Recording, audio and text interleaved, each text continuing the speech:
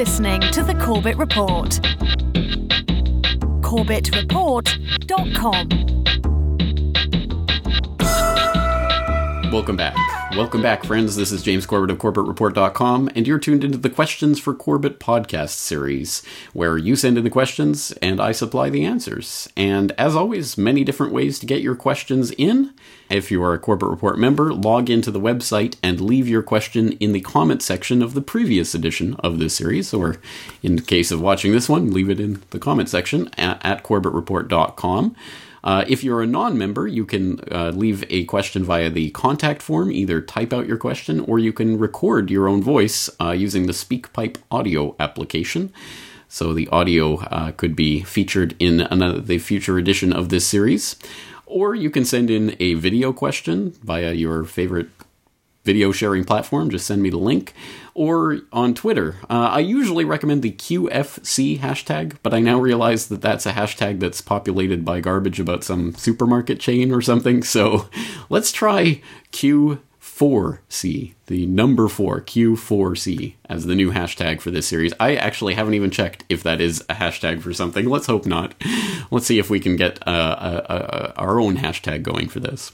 All right, on that note, first of all, as always, thank you to all the participation from the Corbett Report members in the last edition of this series, asking questions for this edition of the podcast. Also, leaving their own responses to some of the questions for you that I had in the end of last month's episode. Like, how did you wake up? Some very interesting responses from people in the comment section. Also, some resources for Ben, who was looking for some German language truth websites. So lots of good participation there. Also, some of that phenomenon that I love to see with Corbett Report members interacting and answering each other's questions, like as an exchange, for example, between Mike E. and Buddha Force.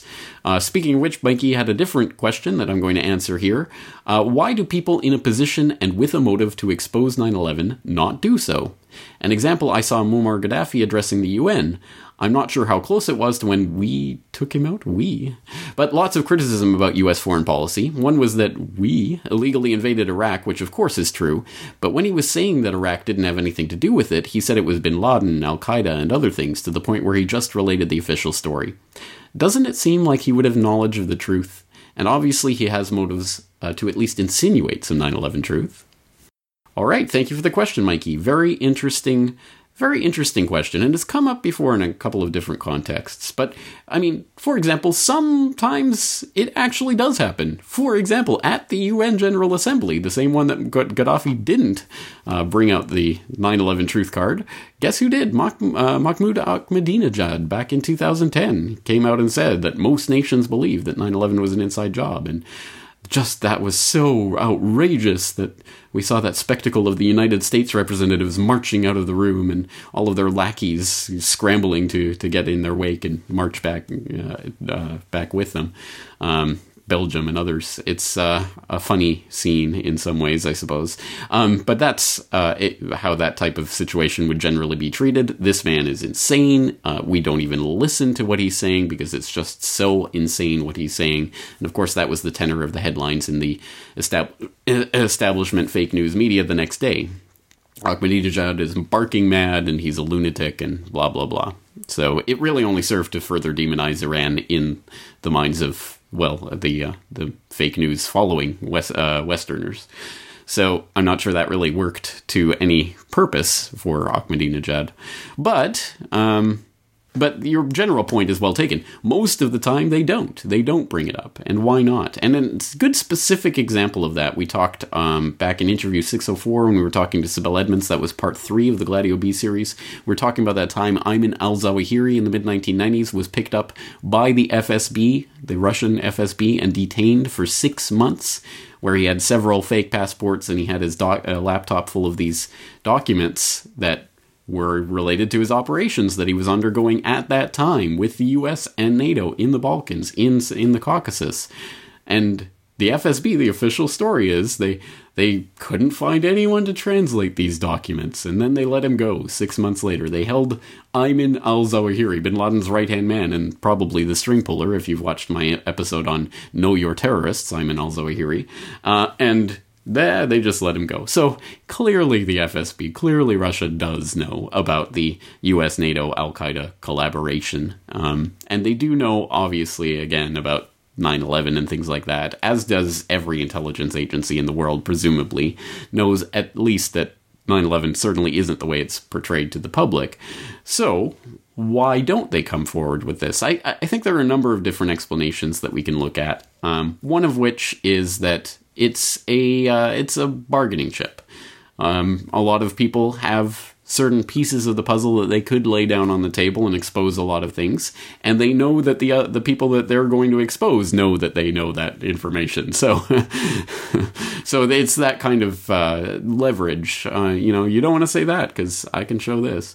The flip side of that is one reason why they might not play that card is because they themselves are blackmailable. It's a Mexican standoff situation, and every politician, every intelligence agency has their black operations and their dark dealings and things that they don't want exposed that other people know about. So, you're going to tell the truth about that. We're going to tell the truth about this. Oh, you want to talk about 9/11? Well, we want to talk about the Moscow apartment bombings.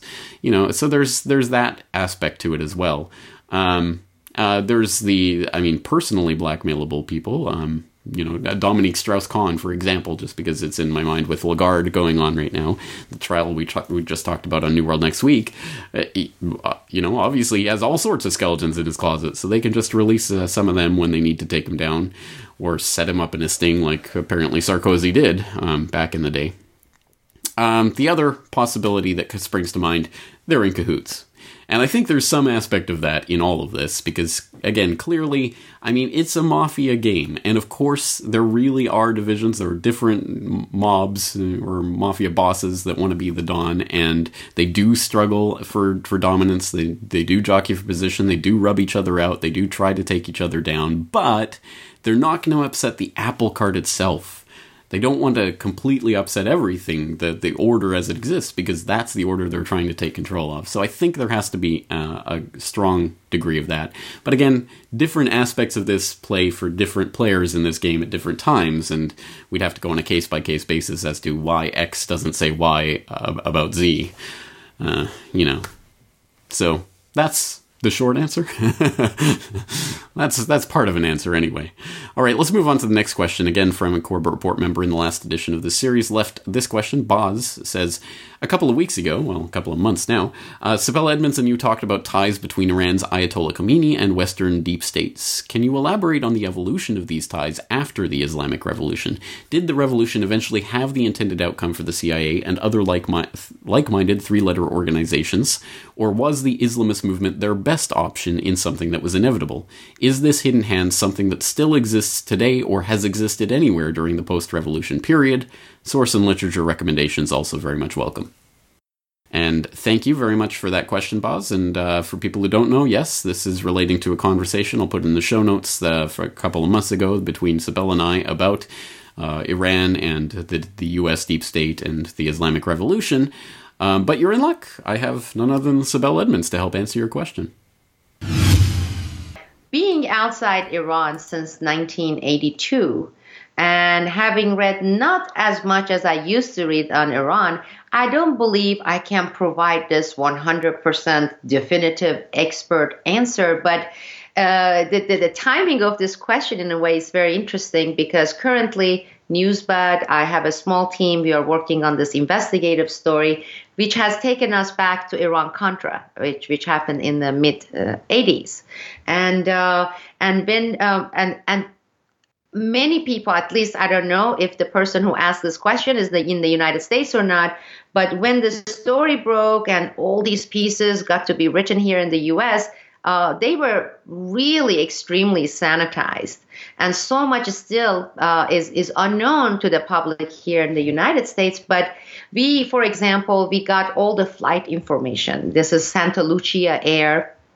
And then we found some of the airports here in the United States that were involved. These are the various hangars and the real arms dealers who basically do anything like mercenaries.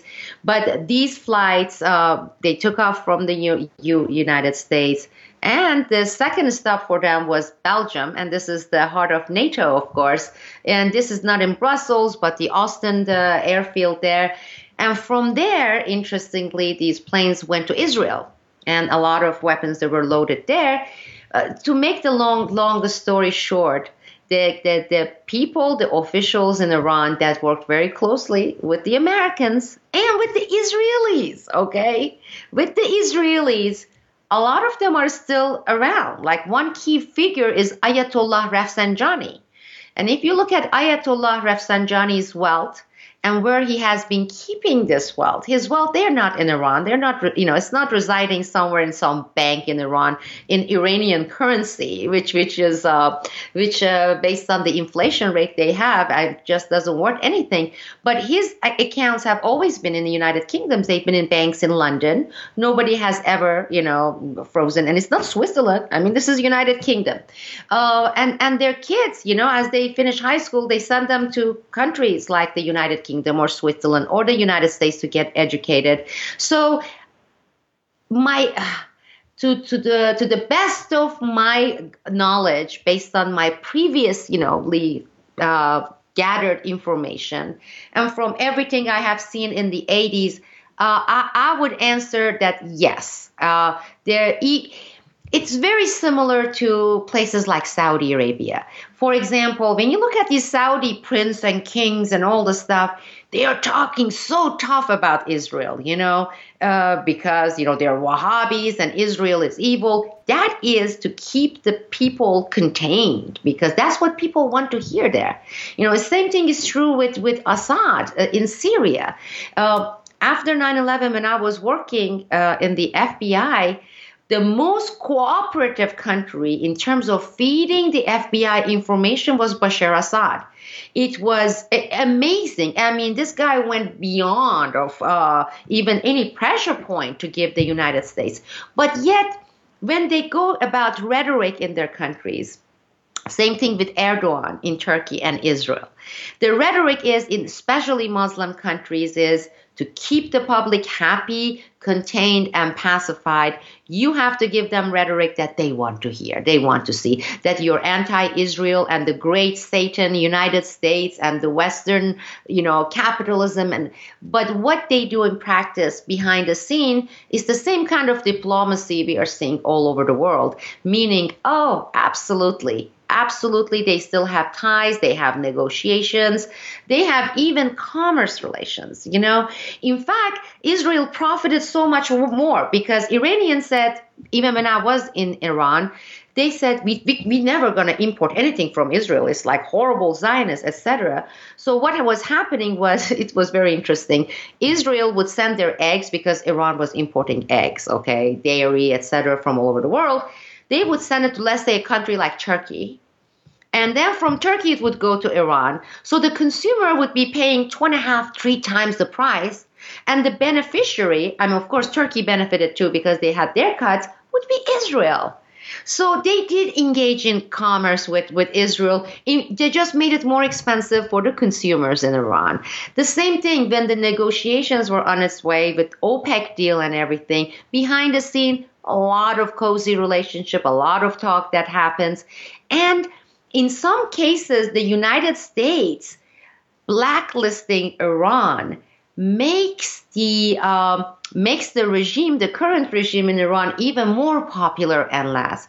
So, for example, James and I had this discussion that came up within the context of that discussion we had about Iran was, why in the world would the CIA release this document saying that Iran and U.S. had cozy relationship? The United States knows one of the fastest ways to get rid of the current regime in Iran is to start making public all the relationship it has with the mullahs. The mullahs will be, and there will be a revolution, there will be protest. So in some ways, the United States and the Western countries are also going with this tango by saying Iran is evil and is axis of evil. Doing that like what George W. Bush did, the axis of evil, and one of them is Iran. would ground and make the popularity and ingrain the current regime, make it much more powerful. Same thing with the Saudi Arabia. We can't United States because Saudi Arabia is U.S. puppet and it's an Israel puppet, but they have to maintain the appearances. And the appearances maintenance is benefit to both sides, Western countries, Israel as well, and Iran. So my short answer would be, I suspect yes. Lots of, ties in terms of commerce, even weapon sales, importing it into Iran, things with technology, and also with the, behind the scene diplomacy. It is not this, we don't talk to Iran, or Iran says, those evil satanic people. That's not the case. And if and when some revolution happens in Iran, or a regime change, or even if it happens hopefully democratically, you're going to see if some of those people have to run away from Iran, they're not going to go to Cuba. They are not going to go to Saudi Arabia. You're going to see the same hotbeds. You're going to see London. You're going to see New York. You're going to see Miami. That's where their wealth is. That's where they're going to go. That's where they're going to be harbored.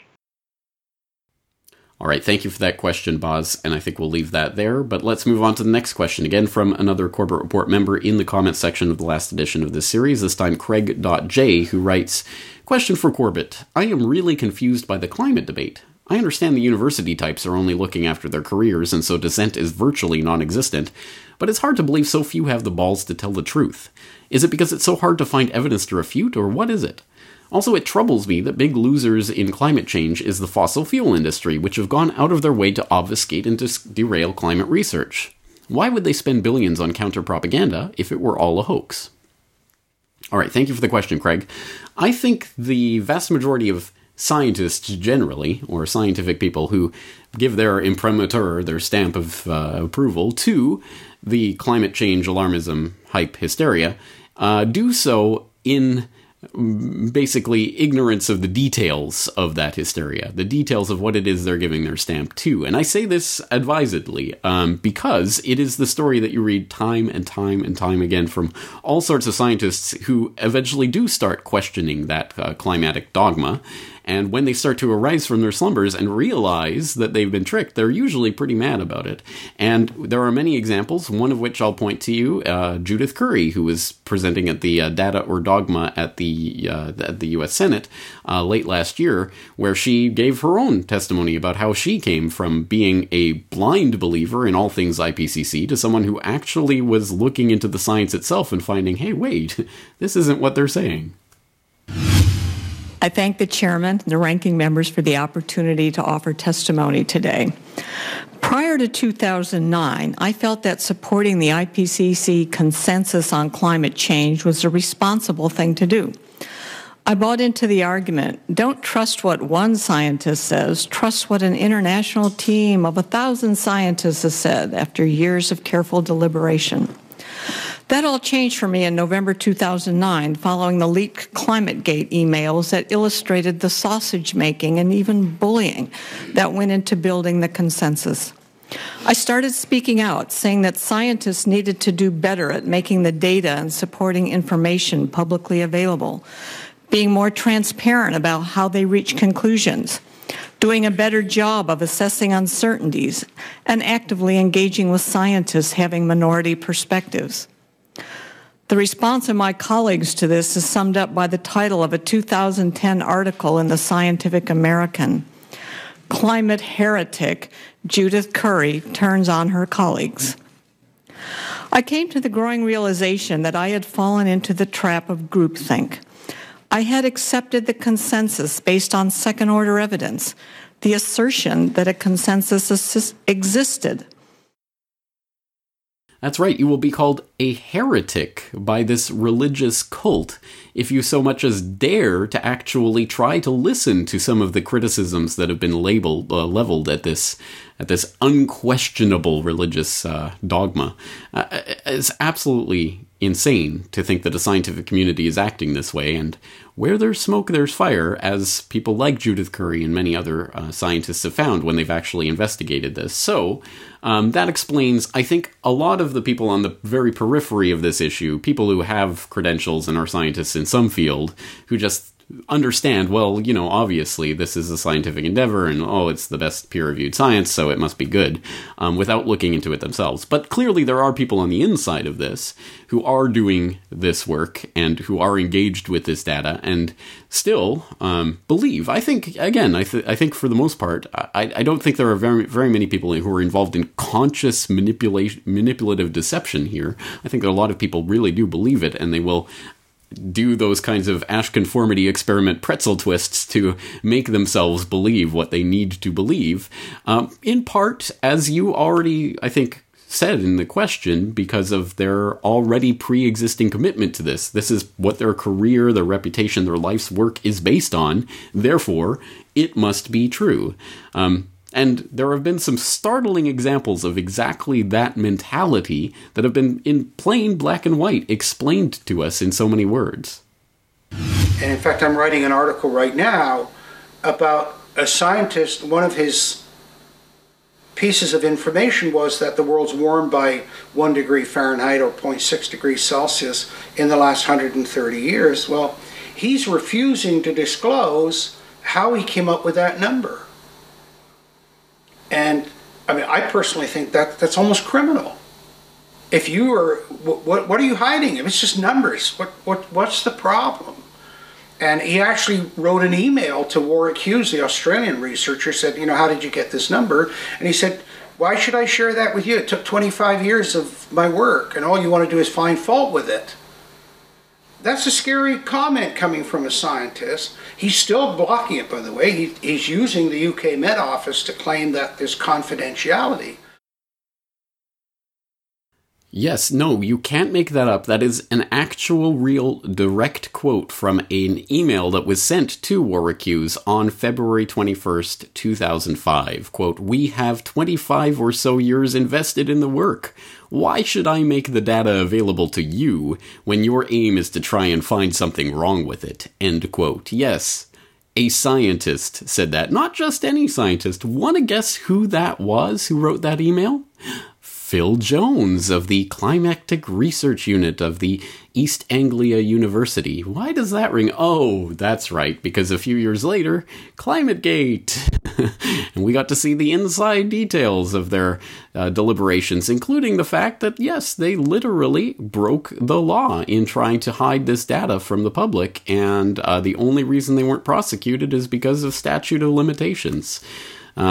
Amazing, incredible stuff that's being done on the scientific side of things by people who not only should know better, but do know better, and are doing it because they have 25 years invested in this work. Why should I make it available to you? So that's the scientific side of this. But the other side that you raise is the big one, because everyone will, or 99.9% of people, if you go out on the street and take a poll, will say, absolutely, yeah, of course. I mean, there's climate science, and then there's this climate quackery of people who question that, who are all funded by big oil. I have yet to receive a paycheck, but anyway. And that's how it lines up.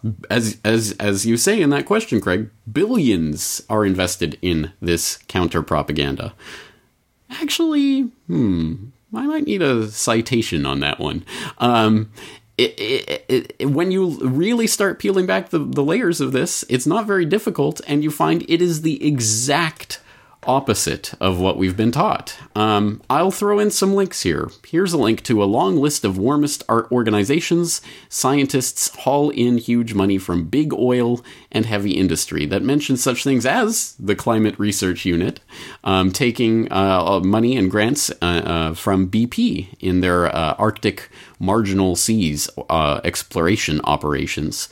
The Sierra Club with taking money from Aubrey McClendon, CEO of Chesapeake Energy, the Delhi Sustainable Research Development getting money from Rockefeller Foundation and Oil and Natural Gas Corporation of India, the Berkeley Earth Surface Temperature Team getting money from the Kochs and the Ann and Gordon Getty Foundation. the 350.org getting money from the Rockefeller Brothers Funds, the the Union of Concerned Scientists getting money from Chevron and BP Amoco and others, Climate Institute getting money from American Gas Foundation, the Rockefeller Brothers Fund, Shell Foundation. The list goes on and on and on and on. Another one that came out recently was a very interesting story about Inside Climate News that was trying to spread this Exxon New hashtag, talking about a scandal that quickly imploded on itself. They have deep ties to the Rockefeller Brothers Fund, including a publisher who was a consultant for the Rockefeller Brothers Fund, but insisted they had no editorial ties to Rockefeller. Rockefellers had nothing to do with Rockefeller's promised access to publisher of Inside Climate News emails show.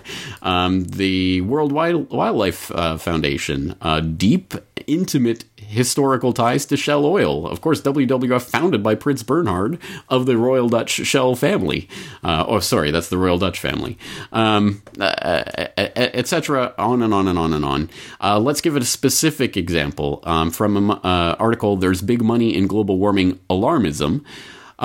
Quote, yes, oil giants aren't foolish. They want to benefit and also don't want to suffer from the mania that surrounds all things climate change. Their activities are often mercenary. Oil companies will and do fund research that casts a bad light on coal, its main competitor, in hopes of lessening competition, but also in expectation of securing peace with activist groups. For instance, ExxonMobil recently pledged to give Stanford University up to $100 million in grant money over 10 years to support climate and energy research. Etc., etc. Shell Oil, since 1999, handed out $8.5 million in environmental grants. Like ExxonMobil, many grants flowed to the National Fish and Wildlife Foundation, but $1.2 million went to the Nature Conservancy. The remainder was spread to several different environmentally minded groups. According to the Washington Times, British Petroleum regularly gave to several environmental groups such as Nature Conservancy, the World Wildlife Fund, the World Resources Institute, various branches of the Audubon Society, the Wildlife Habitat Council. It's important to understand that these groups accepted the money BP gave them. The Washington Post confirms the Nature Conservancy pocketed over $10 million in cash and land contributed from BP and affiliated corporations. Joanne Nova has documented the massive amount of money pouring from government into the pockets of individuals and groups associated with the environment. The U.S. government alone has provided over $79 billion since 1989 on policies related to climate change, including science and technology research, foreign aid, and tax breaks. Yes, 79 billion with a B. And again, that's really only scraping the top of the barrel of this barrel of scum of various groups that are pushing this. And the vast amounts of money that are sloshing through the global system right now into this, including money from the corporate oil giants. So lots of links there to explore. Now, here's the real question, and I think the question flips back. Why is it that everyone believes this line about big oil is funding all climate denial when big oil is demonstrably and on the record providing hundreds and hundreds of millions of dollars to the climate alarmist scandal itself, and not a peep in the media about that, not a peep from DeSmog blog denouncing the Pew Research Council because, oh my god, they take money from natural gas companies and things like this. Why is that, do you think? Maybe there's a real question in there. Anyway, so this is much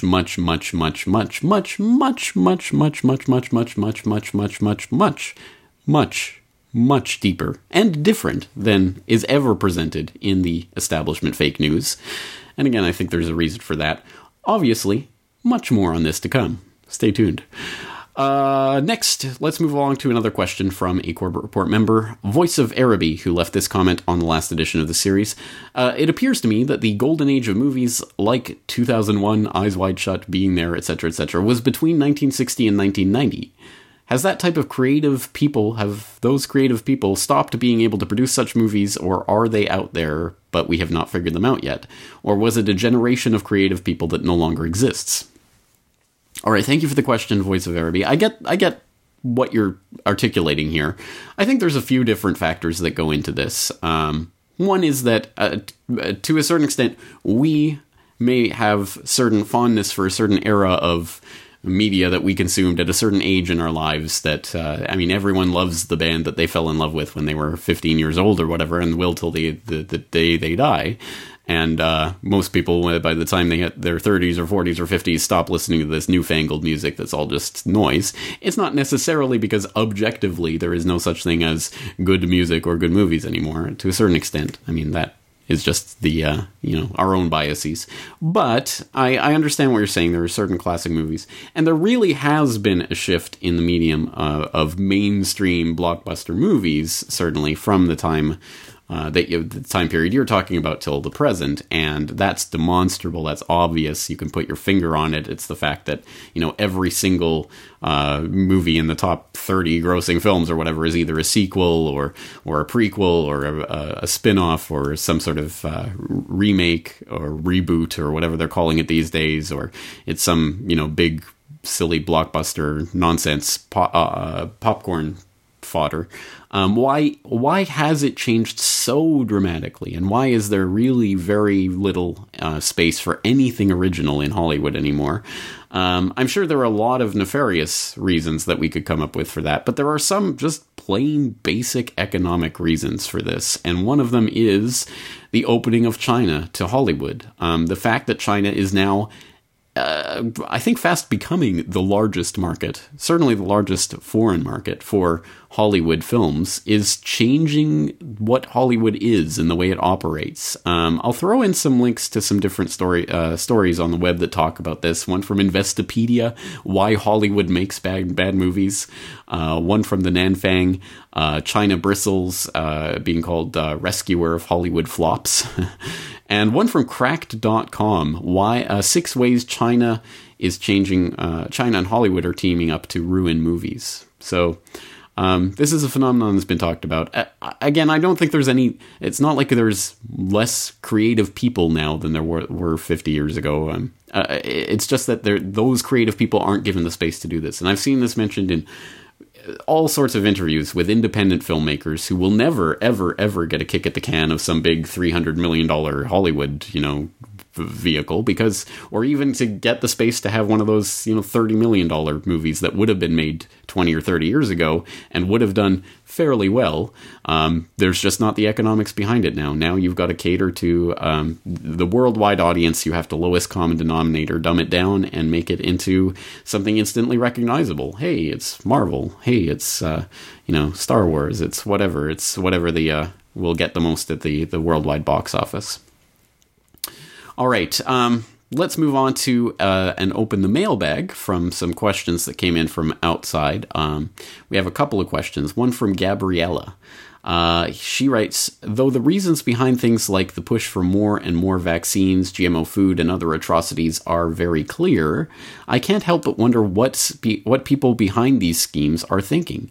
Do they really think they can shield themselves from the negative consequences? How would they make themselves immune, to forced vaccinations, bribery maybe, or flying syringes? How would they protect themselves from any of the myriad potential disasters that could be brought about by synthetic biology, or from a potential global nuclear war? Would they seclude themselves in underground bunkers, move to Mars, upload their brilliant minds to a supercomputer, and merge with trillions of others to create a sort of heaven? Paraphrasing Nick Bostrom. Do they not care to sacrifice themselves in the name of what they view as something larger and worthy? Are they too stupid? Or maybe they're just pretty much regular people cogs in the wheel that's running amok and that seems unstoppable until it crushes against something and destroys itself. Any thoughts? All right, Gabriella, this is an excellent question, and it's come up on before in this series. We've talked about it a couple of times, and for example, we were looking at the leaked Guccifer images a while ago, looking at some of the images of the Rockefeller family in their home environs and looking at some of the beverages they were consuming. So I guess there's there's different ways to look at this. I mean, for one, we have to understand that the conspiracy, if there is the conspiracy, it is not monolithic. There is not a singular group with a singular goal run by a singular person, all following a singular agenda that all know every part of that agenda and are following it in lockstep. No, I don't believe in that. I believe that there's different competing power structures that are jockeying for position, and they do, I think, a lot of them share and converge on a common shared ideology of global government, ultimately the creation of a global system that will be ruled from the top, the eyeball of the pyramid. But again, I think there's different people involved in that for different reasons at different levels. There's different strata here, different rings, and some the rings interlock and some of them don't. And so different people have different perspectives on this. And I'm sure some of them are motivated simply by money. Some of them are just in it for power or whatever comes with that, or some of it in it for completely different reasons. But I think, again, so keeping that in mind, and keeping in mind that there are different people at different levels, we can clearly see that I think there are people involved in this who genuinely do believe, again, what they're told about GMO food or whatever the case is, the vaccinations. You'll see, I mean, we've talked about it before. Again, you'll see a congressional hearing on Capitol Hill, and you'll see some Congress critter with their Diet Coke in front of them, sipping from it. Again, I don't think they know. I don't think they're on that level of understanding of this type of thing. So, there's all sorts of people in the layers of this functioning of this monstrosity that don't really understand what it is they're participating in, at least not at all of the different levels. And then we do know, for those who are involved in the levels that they do know about things like this, we know that there are get-out-of-jail-free license plates. Remember when that was revealed, where there are certain license plates, I believe in California, I'll put the link in the show notes so you can verify that, where if you have a certain license plate and the cops run it through and they see, oh, this guy, you don't pull this guy over.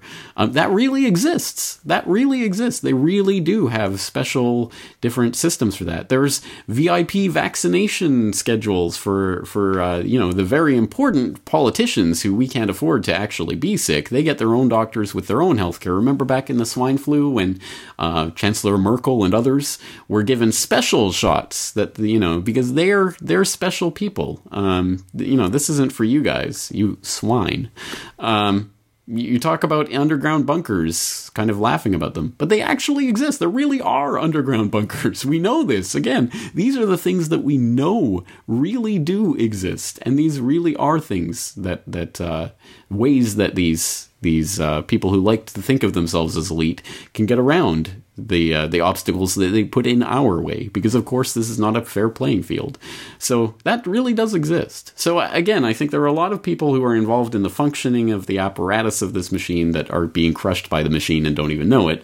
But there are other people in positions to know who got that sort of get out of jail free card in whatever sense that is, or at least they think they do. And maybe they're being played by people on higher levels of this game. I think that exists as well. And so, it's rings within rings. All right, let's move on to another email question from Jill, who writes, are you concerned about being on the list as the powers that shouldn't be begin their crackdown on the web? What will you do if and when they try to censor your work? All right, excellent question. This is, in a sense, a question I've been writing and talking about for years and years now in different forms. I've been talking about when and if this free and open internet as we know it today doesn't exist, what are you going to do? And I am currently working on actual ways to make the Corbett Report at least more censorship resistant, hopefully, in the new year. But in the meantime, I think something that I've been propounding for years and years and years and years is, when and if there is important information, you need a physical copy of it, a real, tangible, physical copy that you can hold in your hand and carry around of that information. That's one way that, it is censorable ultimately if they come and confiscate it, but it's much harder to do. I mean, with the web, it's a flick of the switch if you want to censor a piece of information, or it's increasingly becoming that. When it's actually physically printed, it's much harder, and it involves physical destruction. So that is a good backup, and something that we should all have of important information. So on that note, I want to announce that from now until December 25th, until Christmas of 2016, I'm going to be putting all of my data DVDs at 25% off And just as a reminder, the data DVDs represent for each year of the Corbett Report all of the podcasts, all of the interviews, all of the videos, all the articles, absolutely every piece of media that I put out in that year is on each disc. The caveat being I'm only up to 2011 so far. So there's a 2007-2008 disc, there's a 2009 disc, a 2010 disc, and a 2011 disc. From now until Christmas, every single one of those discs, 25% off. Just use the coupon code Christmas25 when you are checking out in the DVD store on CorbettReport.com. So the link will be in as well as the coupon code in the show notes for this, so that you can get 25% off and get these, because that really does represent entire years of this website and all of the work that went into that on these data DVDs. And yes, I will be updating the series and releasing the rest next year. So that is part of the censorship resistance of the Corbett Report as we spring into operation here. But in the meantime, please do get those data DVDs, and let's start thinking of other ways that we can become more censorship resistant. Again, I'm working on some other things, but we'll talk more on that later. All right, it is getting very late in Japan, as you may have noticed if you're watching the video version of this. So I'm going to start wrapping things up at this point. Sorry for all of the people whose questions I didn't get to. But as always, let me throw a question back at you so that you guys have something to think about. I thought this was an interesting question I received from Robert, who wrote, if you were suddenly king of the planet and you could wipe all current monetary systems, perpetrators, shenanigans, and attached appendages completely off the table, what would be the foundational premises that you would use to establish the most simple, workable, honest, and sustainable new monetary system? That's a very good question. I'm very interested in your answers. Have at it, folks.